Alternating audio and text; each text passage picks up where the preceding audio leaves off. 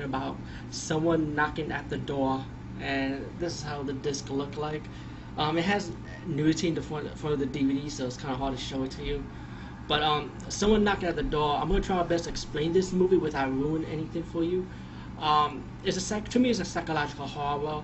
It's gonna get you thinking still towards the end. The kill scenes are pretty graphic, and it's very graphic with the nudity. The first scene takes place with a guy getting high with drugs. He gets graphically molested by a son. I don't want to ruin the beginning part for you, but it's gonna get you interested.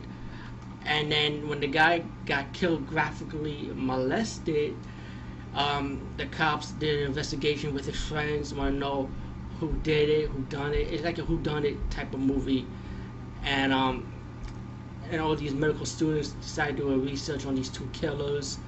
They are known in 1973 for molesting their victims to death, and they all took drugs and doing hypnosis with tape recorder with these two killers, and it's kind of crazy. I'd say definitely rent this movie first, and then after that buy it if you like it.